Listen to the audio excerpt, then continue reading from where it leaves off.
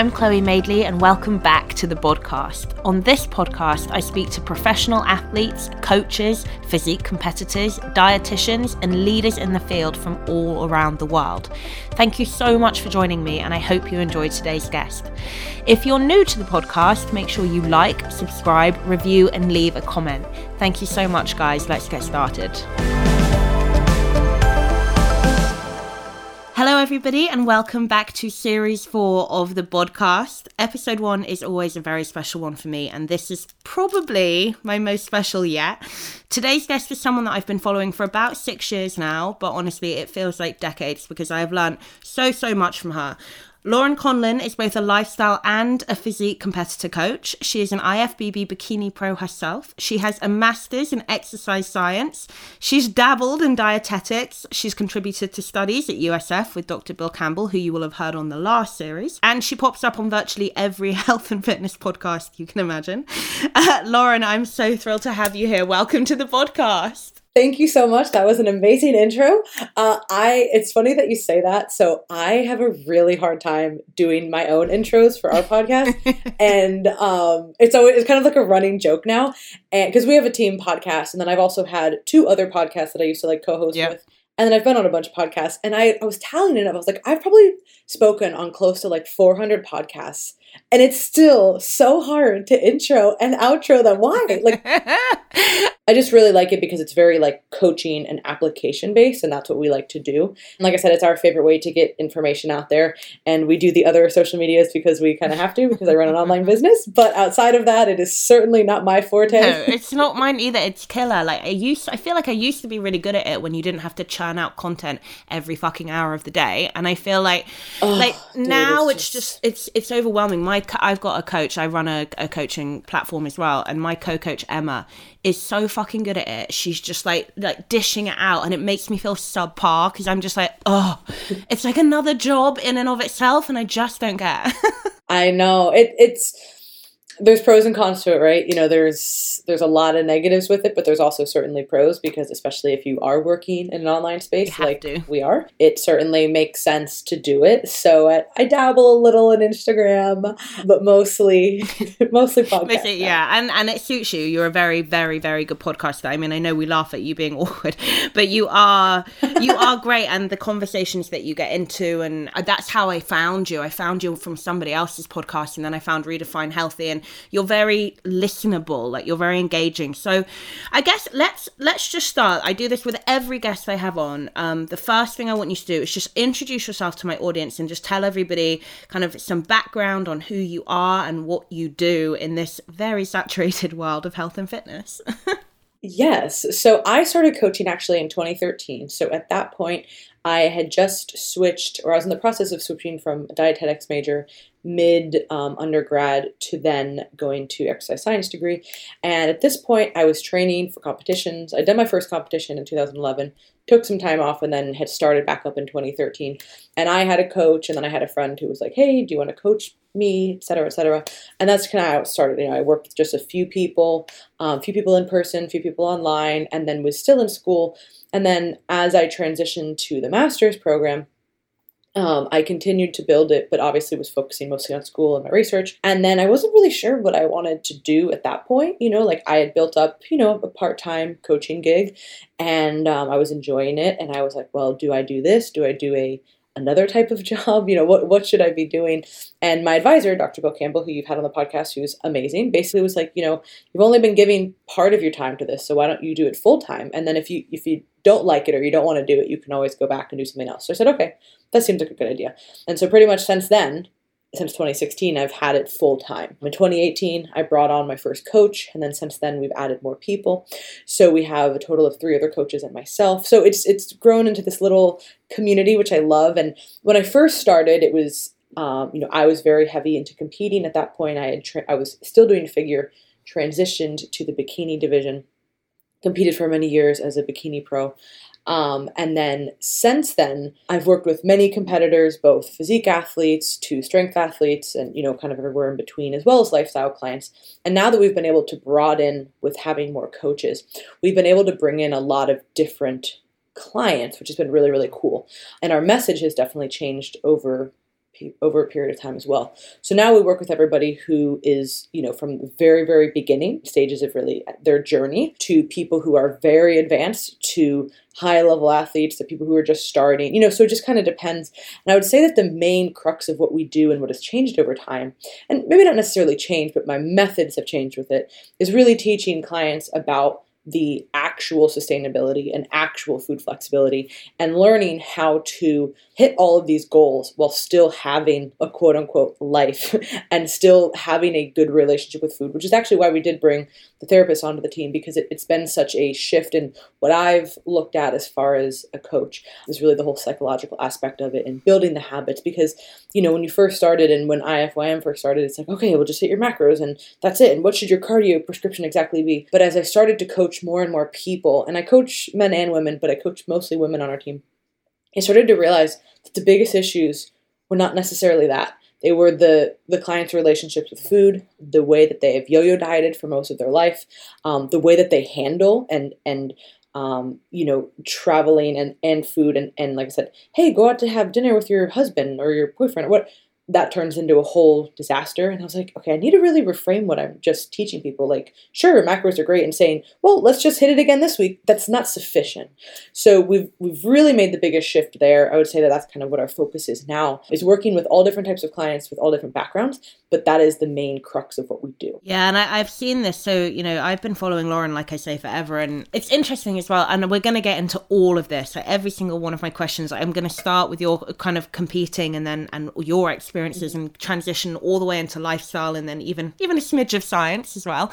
But I have noticed that your message you came away from competing in 2018 and your message, you started to definitely be kind of a lot more pensive and thoughtful about our overall, generally female body image and approach to food and this kind of lack of sustainability and this kind of, I guess, like self-torture that I think a lot of women in the Western world can relate to with their bodies and approach to diet. And I just started seeing your content, your messaging just get deeper and deeper. And actually, I think people might hear that and be like, oh, that sounds like it would be hard. It was actually easier, I think, in terms of implementation for clients. And as a coach, I see it too. I see you have the optimal approach. And I would say 99.9% of people can't do that. And so then you're like, okay, so now where do we go? Yeah, and the optimal word is great, right? We often hear optimal especially in the scientific community. And what is the best approach? Okay, well, is the most optimal approach, right? What is the most precise, the most accurate, the most repeatable? Like, those are the things, like, that's how science has to be run. You can't just be like, oh, well, like, kind of do it like 70%, and then we'll run the study on this. Like, no, it has to be 100%. So once you find something, okay, well, this was better than this, like, higher was better than lower, or vice versa. All right, well, this is definitely the optimal range. And there are certainly still principles that we operate off of as far as, like, what is optimal, right? But there's so much nuance between there, and it really depends on where the client is coming from. And I think what happened was, I competed for so many years. I had an eating disorder growing up, like most people who have competed. I've had many ups and downs with my relationship with food and myself and all these things. And I really got to a more, I guess, a philosophical place with how I looked at all of this, right? I can't really think of a better way to think about it, but it was like, okay, why am I doing this? What does this mean for other people? Why are other people doing this, right? And when you peel back those layers, especially with competing, I find that a lot of people are doing it not necessarily for the right reasons. And not always. There's plenty of great reasons to compete. But oftentimes people are doing it to either mask something else or to kind of avoid something else. Or the worst one is to, the body that I want.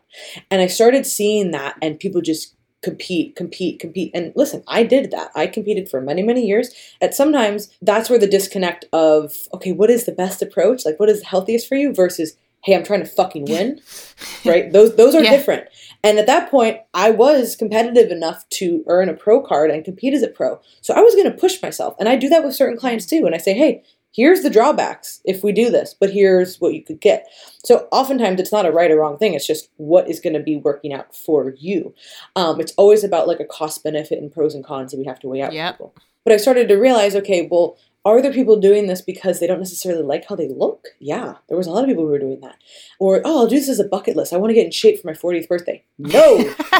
Hey, we can do a lot of other really cool things and stop about 5 pounds away from stage lean, and you'll be in a way better spot, right? Because people often don't understand. They see the end product. They see the glamorized version of competing. they don't realize what that is doing to most women's bodies. And it's not that it's bad. It's a competitive sport. If you want to be competitive, you got to get stage lean. But in order to do that, you have to understand the risks also and be prepared to deal with those risks after. Yeah. You have to say, all right, well, I'm going to go and I'm going to get the 10% body fat. But what am I going to do after? What is the time I'm going to be spending after to restore my metabolic rate, to restore my hormones, to restore my relationship with food? Are you going to do that? Or are you just going to binge eat for 3 months and then diet again?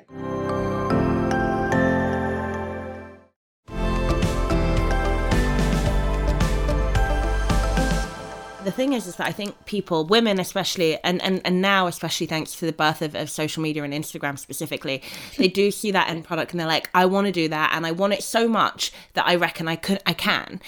But it's like people forget that physique sport, being a physique athlete and then being an actual athlete. My husband is an ex-England rugby player. He had to retire at 32 years old. He has arthritis pretty much everywhere. Watching him get up and go to the loo in the morning is an event. And I think people look at that and they're like, oh my God, you're so lucky you did that. And it's like, no, he gave up his body. He's a 33-year-old man and it's the same thing with physique competitors. And weirdly, people don't see that trade-off. It's like, there is a huge trade-off here. Like, that did not come for free. And I mean, it really nicely bleeds me onto my second question for you. I've prefaced this by saying I couldn't figure out what I wanted to talk to you about, because you know so much and you've done so much in terms of this industry. There's not anything that we can't really even just do a whole episode on one topic. And I literally have struggled for days. And so in the end, I just decided I'll start where I found you, which is when you were competing in 2015, 2016.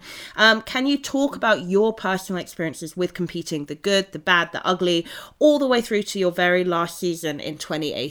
Yeah. So I turned pro at the end of 2014. I had been competing pretty much for 2 years, almost straight at that point. But like I said, sometimes there's a trade-off of what is best for the athlete versus what is best for the body, right? And I said, all right, I'm getting pretty close and I need to continue this momentum and I need to keep pushing. And obviously it paid off. So I ended up earning my pro cards in the IFBB. And then in 2015, I should have taken off. I didn't. And I decided, I'm going to do this show. And this was my number one mistake that I learned. Boxing yourself into a show early on is the worst idea possible. So I said, I'm going to do the Tampa Pro because I live in Tampa and that'll be a really cool pro debut. And guess what? I said that. I told everybody I was not ready. I was not ready at all. And I decided to do it. And now, was it an absolute embarrassment? Of course not. But it was not my best by any stretch of the imagination. And I was like, whoa, this is a little embarrassing. Let's never do that again. So that was a huge lesson that I learned for myself and for clients.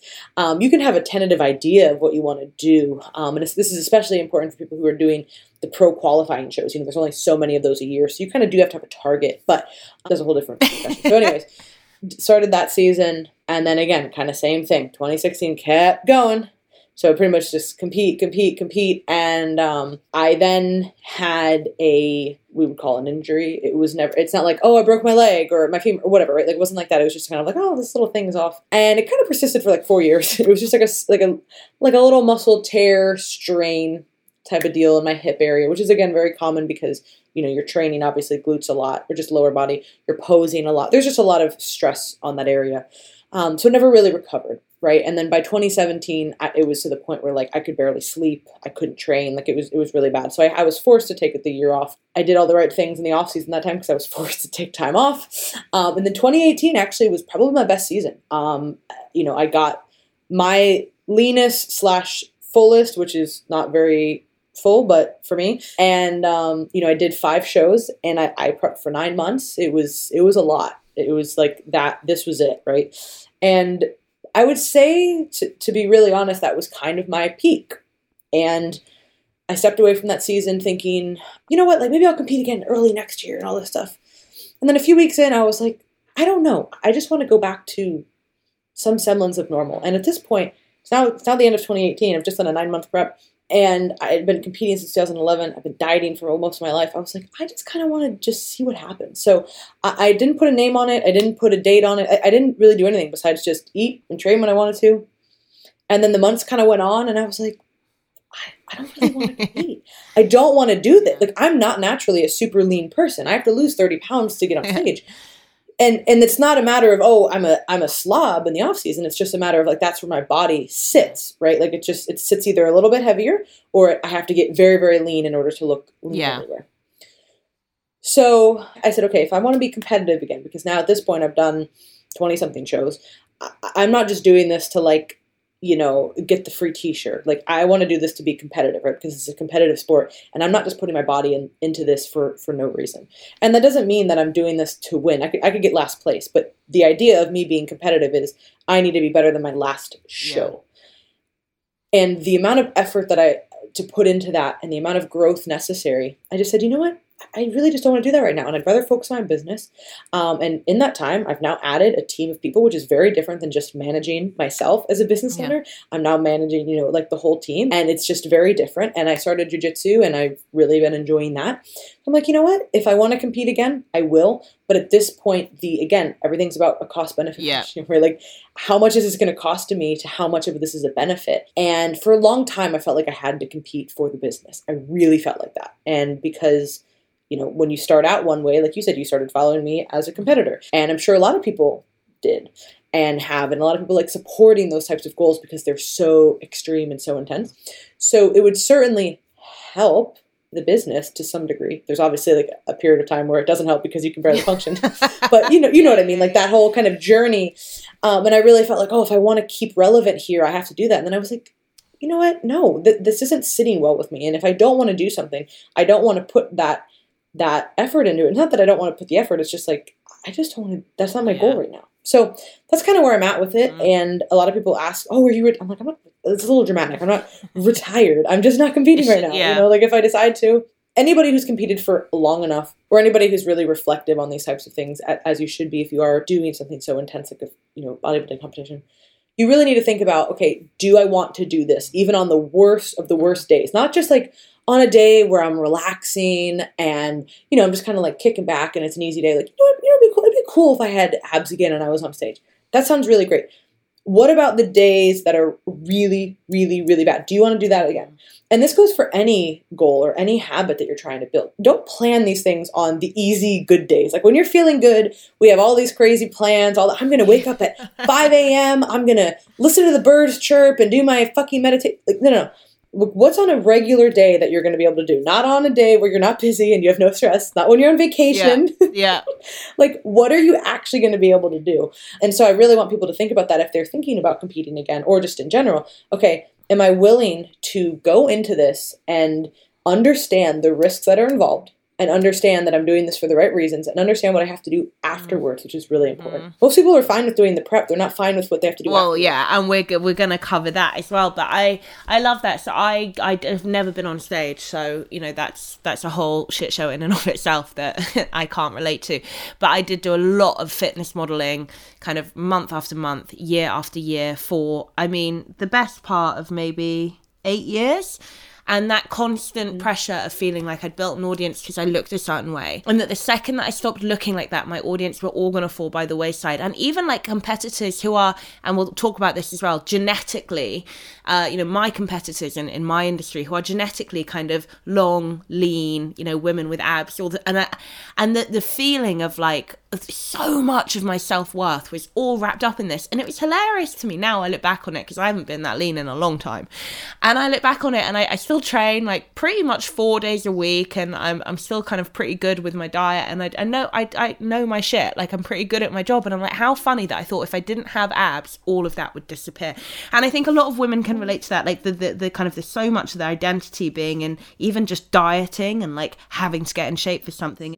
Okay, so look, let's talk about, you know, you coach loads of competitors and you also have loads of lifestyle clients. What are some of the really kind of common reoccurring struggles that you find up in a dieting phase, whether it's a prep or just a diet, either mentally or physically, that you're kind of really seeing kind of penetrate our kind of female approach to food and our bodies, and how do you work on knowing that a client has a goal, whether it's a physique goal or even just a health goal, and trying to kind of manage this as you go?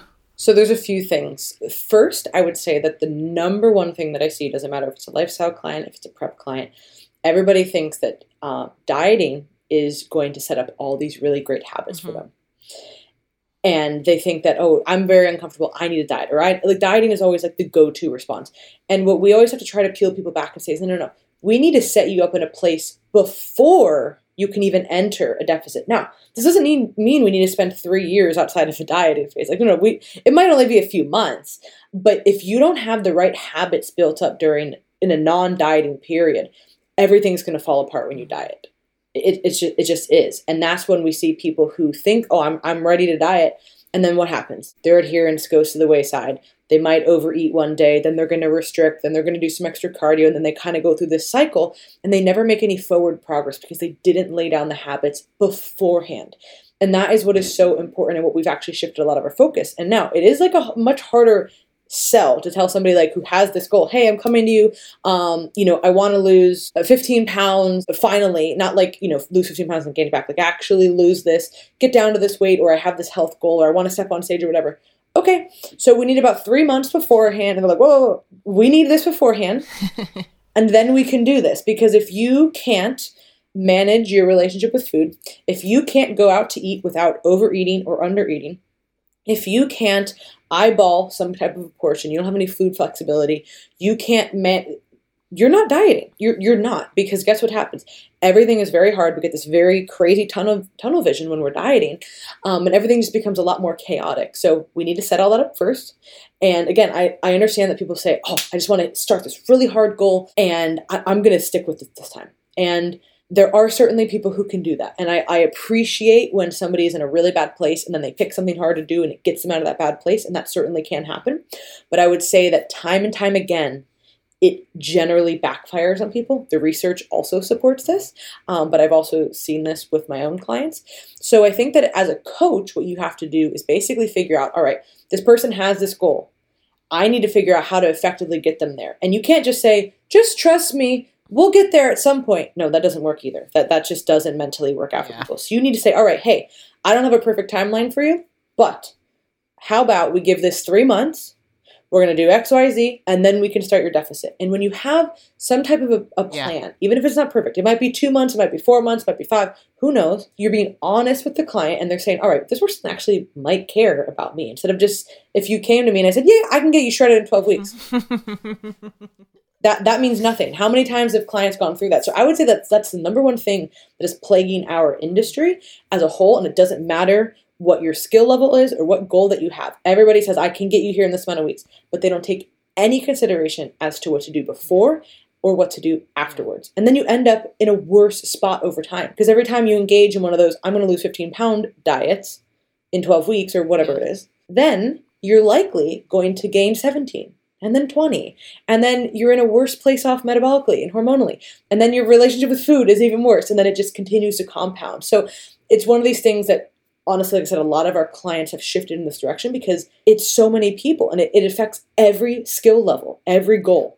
Everybody is affected the same way by this. I mean, I suppose it's why they tell addicts not to go into a relationship for a period of time when they come away from whatever substance it is that they've been abusing. And it's because it is fair to say that you can have a driving force drive you out of a bad place, but then what happens when that falls apart? You are back at ground zero and the cycle begins. I think that, you've obviously been a fantastic coach for a long time, but it is amazing how much with, time passing and experience, you learn to change your methods. And I think when I read some of your coaching posts now, I take so much from it in terms of actual application for the client, which is fantastic. So, okay, let's talk about, because you touched on it already, but I know that you really struggled with this and I kind of followed you through this, and I was just so impressed with your honesty, because I think a lot of competitors now, they all talk about it, but you were one of the first. Talk to me about the post-show rebound, the mental and physical ramifications of dieting for that long, and or just after getting that lean. How does that affect most, and I love that you do this because I'm really, really kind of scared to get this wrong as well, most, not all, females' bodies and mentalities after dieting that long and getting that lean? Yes, so of course everybody's going to be different. I always try to preface it that way. There's certainly people who, we hear a really common thing, oh, just stay 10 pounds above stage weight. That doesn't work for about 95% of people. But there's always those people that works magically for, right? So I can't say it's nobody, because there are certainly people. But I have clients who are 4'11" and other clients who are 6 foot. We're really going to tell them both 10 pounds? That's really not appropriate. So In any case, I would say that, yes, I've always been pretty open. And the reason that it's hard to talk about is because it's embarrassing. It's honestly embarrassing, right? You go through all these months of dieting and being hardcore and being on point and losing body fat and showcasing this to people. Hey, look, this is me on stage. Look at what I did. Here are my methods.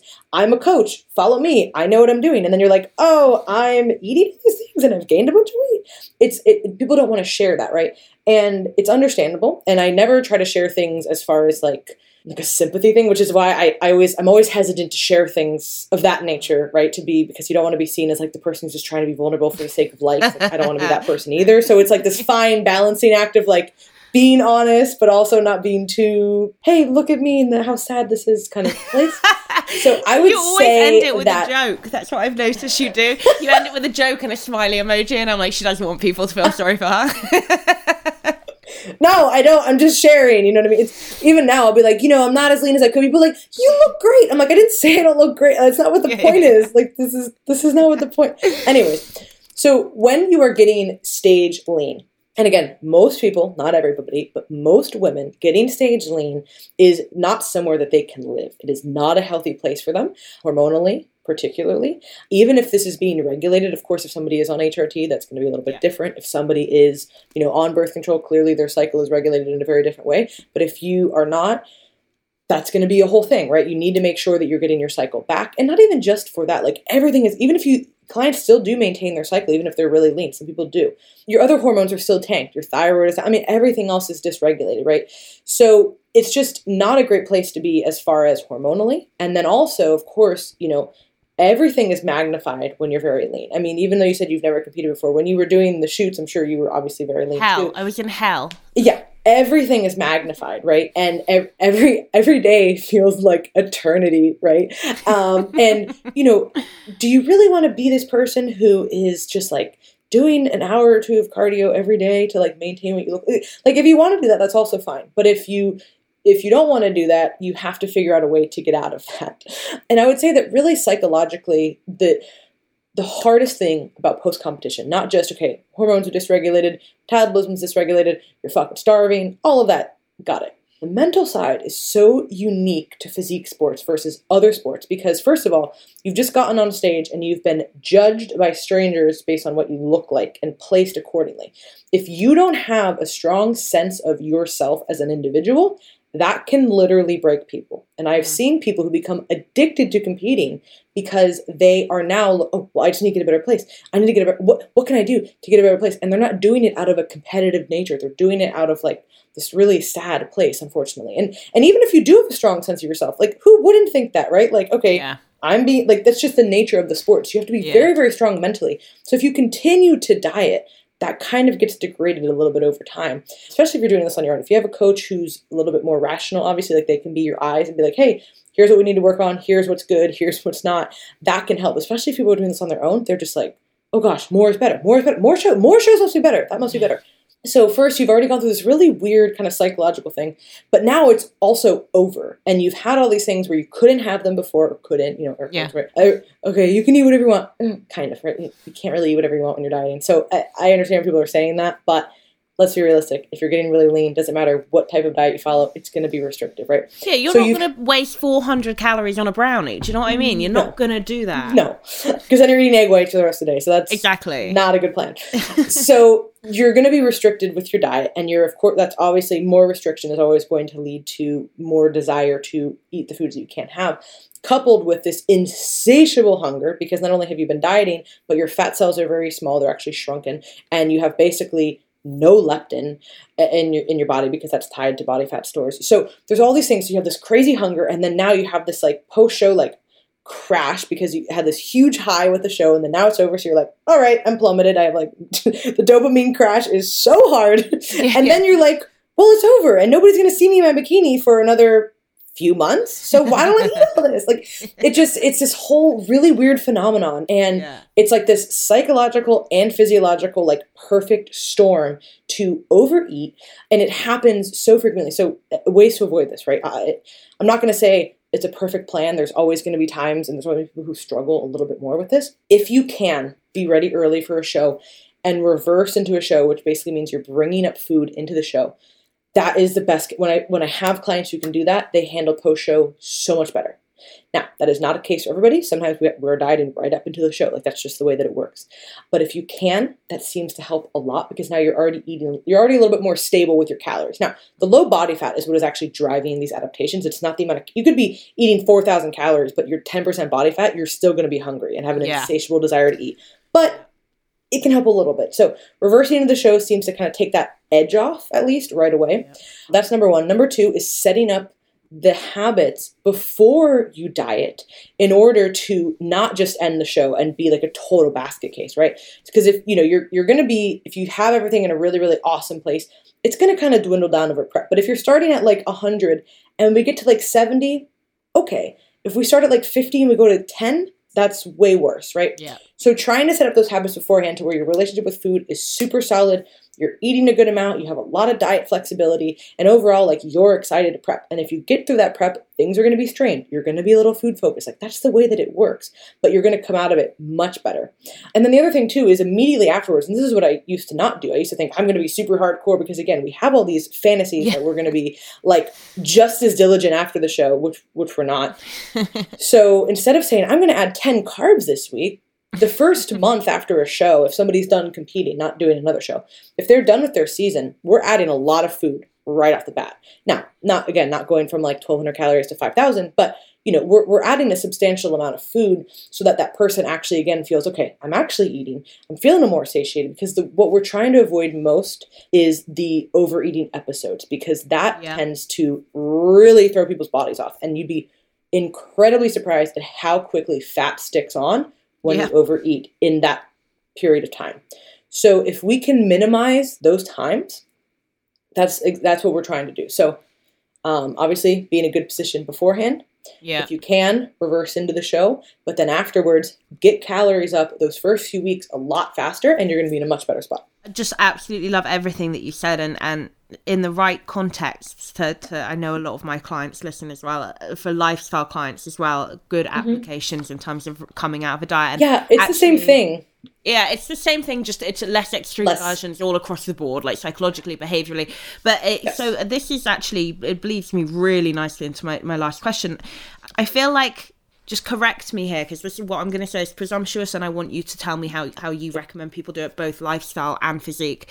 I feel like you're talking more about that kind of like recovery diet, that like, I think it was 3DMJ first, like basically giving clients, whether it's lifestyle or competitors, but more importantly competitors, they get so lean, a lot of calories quickly, and like you said, not like crazy calories, but a lot as many calories as possible quickly, to get their body fat back up to a healthy range and allow them that kind of psychological freedom within the parameters still of numbers, so they feel like they're still in control. So I'm saying, are you more of a fan of the recovery diet than the reverse diet, and if so, why? Yes, for that exact reason. So like I said, everything is body fat mediated. So if somebody has dieted a lifestyle diet and they've gotten to a place where they're comfortably lean, but they don't really have any issues. They haven't had any cycle changes. They have a great relationship with food. Like, sure, they're hungry, they've dieted, but they're pretty good, and we can roughly maintain here. I say roughly because everybody's going to plus or minus a little bit every few weeks. So if we're in a position to where somebody's actually, say a lifestyle client, they, arbitrary numbers here, but say they weigh 160 pounds and their end goal, again, arbitrary, they want to maintain a physique that's leaner and maybe have a little bit more muscle at around 145, long-term goal. If we can do cycles of a non-dieting period coupled with the dieting period, and we can get down to that place, we don't need to say, hey, once we got down to this 145, which is your goal, we don't need to say, let's add all these calories to blow you back up. Like, no, we can stay here. Like, this is the end goal, right? Yeah. So if we don't need to boost things as fast for that person, because we're trying to maintain down here now. But for the client who is competing and they're getting down to essential levels of body fat, no, we need to get back out of here, right? Like that is not a healthy thing. So the first goal for a lifestyle client is getting down to a healthy, manageable body fat level. Very different than a physique competitor. So we can't even compare the two things. Of course, they're similar, but we can't even say what do we like to do one way or the other. So typically what we'll do, though, for people who are lifestyle clients who are listening, or coaches who are coaching lifestyle clients, I would recommend, again, doing these kind of cycles. So let's say, again, it's 160 to 145. We might not get there for 3 or 4 cycles, but the whole goal is that eventually we actually get down to 145 and they can easily maintain it. And of course you could go to 160 to 145. That's really not that hard. But can we maintain that, or are we just going to go right back up to 160 or worse, 165? So for that person, it's going to be doing those cycles, and we don't really need to air quotes, recover from it, because we've done it slowly enough and they've actually been able to maintain all of their health parameters that way. For the physique competitor, that is never going to be the case. If you are truly stage lean, you can never stay there. Even if you're one of these people who is naturally very lean, you're still going to gain weight. That's just the way that it works. So I would certainly say that I'm more of a fan of a more recovery diet approach versus the reverse diet approach. It's all nomenclature, same idea, but the idea of the recovery diet is adding food more quickly. And what I found was, again, the number one thing that I needed to do for clients was stop the overeating episodes. So if we were able to get food up, which was going to add healthy weight back a little bit quicker, and I was nervous to do this at first, but I'm very big on the untracked meals, the untracked days.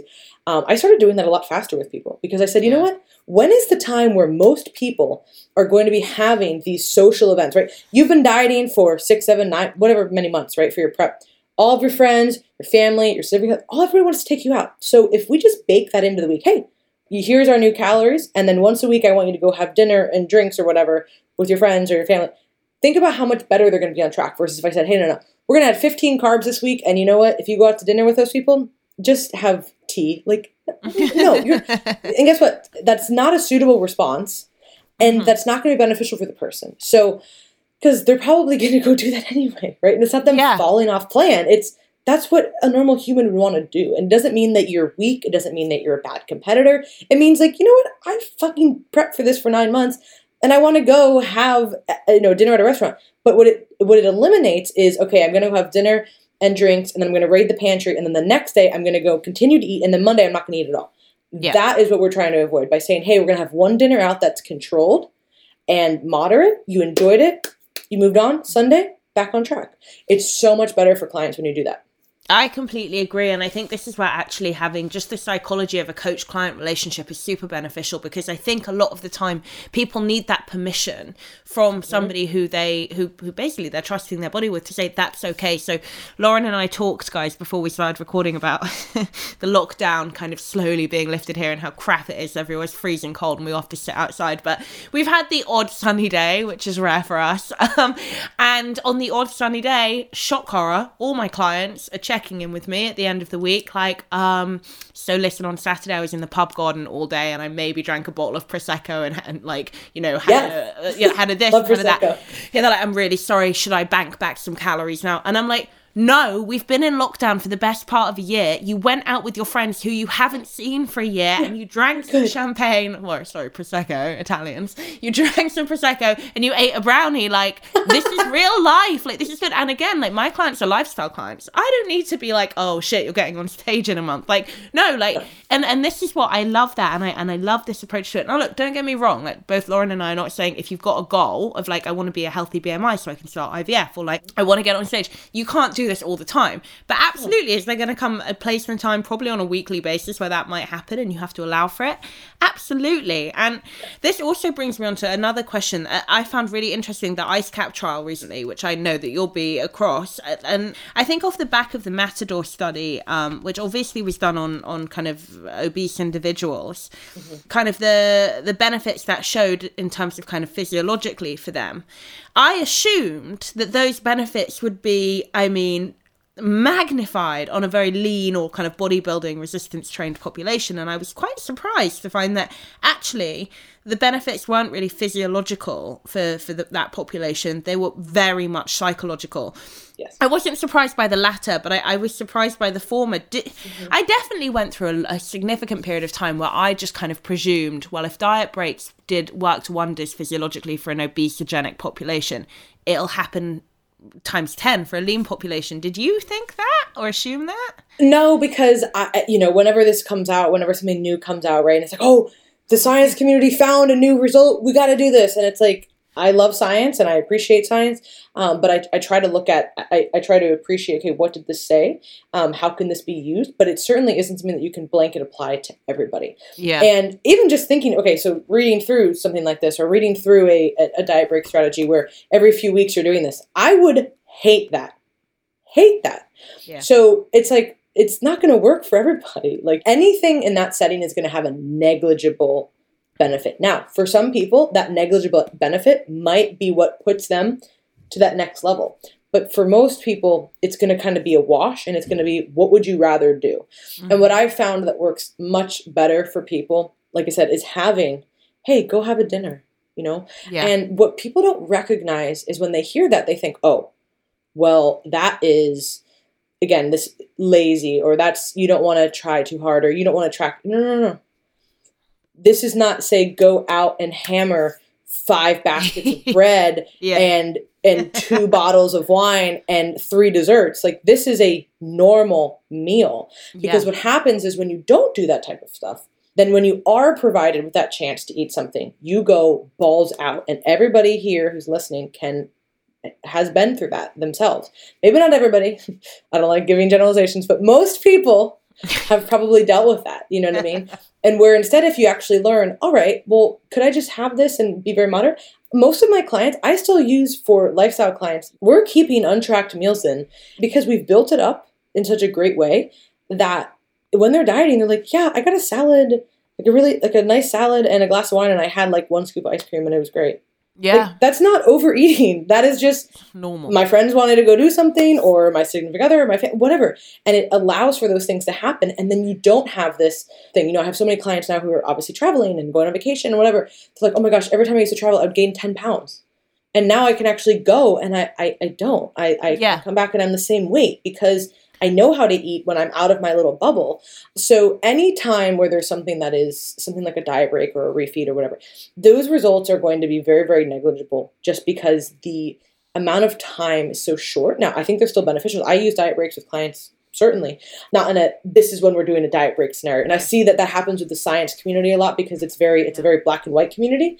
And they're very like, all right, this is good. Remember the optimal thing where we started? Oh, this is optimal. I must do it. And it's like very robotic. It's like, no. Sometimes I do a diet break. Sometimes I don't do them at all. Sometimes I do a diet break for 6 weeks. Like, you know what I mean? Like it just depends. And I never want to put something on we're going to do a 2-to-1 or a 2-to-2 ratio. Like, never once whenever I've fallen into that kind of thinking, it always ends terribly.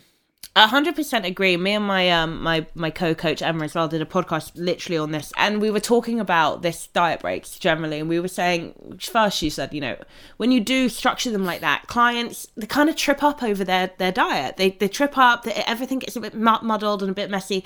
When it works is when it's like, hey, I'm going on holiday, fine. Yeah. Or like, you know what, like obviously we have some clients who, you know, are really trying to get to a healthy weight, and they've been dieting for nearly a year, and it's like, and then you're like, okay, and they're like, I'm really, for the first time, and I don't know why, and I love them for coming to us and saying this, like, for the first time in nearly a year, I'm struggling. And then it's like, we don't even say, here you go for a week. We say, come up to maintenance, or, you know, predict maintenance with some like night meals out, you know, evenings off for a period of time until you're ready to go again. But I agree with you. I don't think that it is helpful. You know, back when like carb cycling was all the rage, and I used to do it, and I enjoyed it, but it wasn't helpful for any of my clients back then, and I wouldn't be helpful now. So yeah, I'm in complete agreement with that. Laurin, we're running out of time. Do you just want to speak on anything, be it body image, dieting, anything actually, you know, in terms of application and what's optimal, anything at all you want to leave my listeners with that you think that it's important that they know or think about? Okay, yeah. So I would kind of piggyback off what I talked about earlier, which was building the right habits before you diet. And I think a lot of people, they hear stuff like that and they think that it sounds really great, but they don't want to take the time to do it. And they hear that and they go, well, I don't really need that. I'm good. I can just do this prep or this diet or whatever. And I would just ask the question, okay, well, has this worked before? Or where have you struggled before? And oftentimes when we look at our struggles previously, we can learn a lot about them and say, all right, well, this is where I got hung up before. This is where I got tripped up before. Let me reverse engineer out of this to figure out how to get through this effectively. Because if we just try to say, all right, I'm going to do this one approach, this is the way, that but it's not working. That way it's not working. It didn't work the past 5 times, so why is it going to work the 6th time? We really need to hone in on what didn't work and why, and then apply methods that way. So don't think that this is something that is bad or that makes you weak or that you shouldn't be doing. Like literally, even if you take a month to work on that, it's going to be really helpful. So that's number 1. And then I talk a lot about food flexibility and all these things. And I think some people hear that and then they think, oh, that just means eat whatever you want, right? No, that is not what that means either. There has to be a balance of flexibility and restraint at all times. And depending on what your goals are at that time, you're going to need to exercise either a little bit more flexibility or a little bit more restraint. Generally, we're trying to keep those in balance, but sometimes you have to go one way or the other, and that's fine. And I think that there's this new push that diet restriction in any sense is actually a bad thing. And that is 100% wrong. 100% wrong. And there are very clear physiological and metabolic and psychological effects of being at an unhealthy body composition. And this is not even just body composition driven. This is just sometimes like, you could be at what looks like a regular weight, but still be an unhealthy person, right? Like there could still be things going on. So I think that this push is very harmful because the people who are pushing it are all people who have a ton of knowledge in the food space. They know what roughly to eat and not eat or quantities or portions. A lot of people don't. So if we're just saying, eat whatever you want, love your body, well, that person is going to continue to do what they've been doing for the past 25 years, which has led them to this place now. And that is not a good message. And that, honestly, I try to get this message out as much as I can because I think that we need to change that direction. It's not about, hey, you need to diet because you should because you look a certain way or you should hate yourself because, no. No, you should be doing this for, like you said, improving your body composition, improving your health, improving your hormones. We're not talking about getting stage lean for everybody. We're talking about being at a healthy body composition. And just telling people to do whatever they want, whatever feels good, is certainly not the right message. That is a huge blow. Like, it's always like the pendulum goes one way. Like, first it was clean eating, then it was eat whatever you want and just fit into your macros. And now we're kind of like, maybe do like both. You can track macros, but like also eat healthy food. That's kind of a good idea. Same thing here. Super rigid dieting. Be like rail thin. And then just eat whatever you want. And this is totally fine. No. We need to be somewhere in the middle. Everybody has a different body size and a different body shape and different body compositions, and that is totally fine. But the idea that people should just do whatever they want, especially when they are in an unhealthy place, is a really bad message. So get off my soapbox there. No, I love that. It's so important. I don't talk to my American guests about this because I think for a long time this was really just happening in the UK, but now I've started to see guys have caught on to the anti-diet culture being merged with the self-love culture and the messaging basically just being like, you know what, we've been told what to do long enough and we're sick of it. Eat what you want, when you want, and love yourself. And it's like, whoa. Some of those messages are fucking fantastic, and some of them are so, like you said, so damaging and so harmful. And the applause that it's getting is quite worrying for people who work in the health and fitness space. Yes. But yes, we have talked about that before, and I'm so glad that you brought that up because I think everything you said was bang on point. Well, awesome. Well, the last bit, where can everybody find you, your podcasts, everything? So like we talked about in the beginning, we have been putting a lot of effort into our team podcast, which is called the Team Look Fit Roundtable. So if you search iTunes, Spotify, or YouTube, they'll be on there. I can send you those links as well. They're also, all the episodes are on our website as well, teamlocofit.com. So you can find the podcast. We write articles every single week, different resources we have on there as well. And of course, you can apply for coaching there too. And my personal Instagram is at Laurin Conlin, Laurin. And then the team one is just at Team Loco Fit. So pretty much if you go to our website, you can find everything on there. But yes, we really do put a lot of our emphasis on the podcast now. And it's been a really fun project. So I hope you guys enjoyed it. Yeah, and the podcast has gotten better and better. So anyway, Laurin, look, thank you so much for coming on. It has been a bit of a dream come true. I've been listening to you for years, and I think that you are, in terms of females in the health and fitness space, second to none. So everybody follow Laurin, and thank you so much. Go and enjoy your day. I appreciate it. And listen, I'd love to come on any other time. I love podcasts. So if you want me on again or people have questions, we can certainly do a follow-up. So. Thank you for listening to today's episode of the podcast. Please make sure that you like, subscribe, and to follow wherever you get your podcasts to make sure you never miss an episode. If you're new to the podcast, please don't forget to catch up on series 1, 2, and 3 to learn even more about all the topics my guests and I cover, from nutrition to fitness, physique results, and more.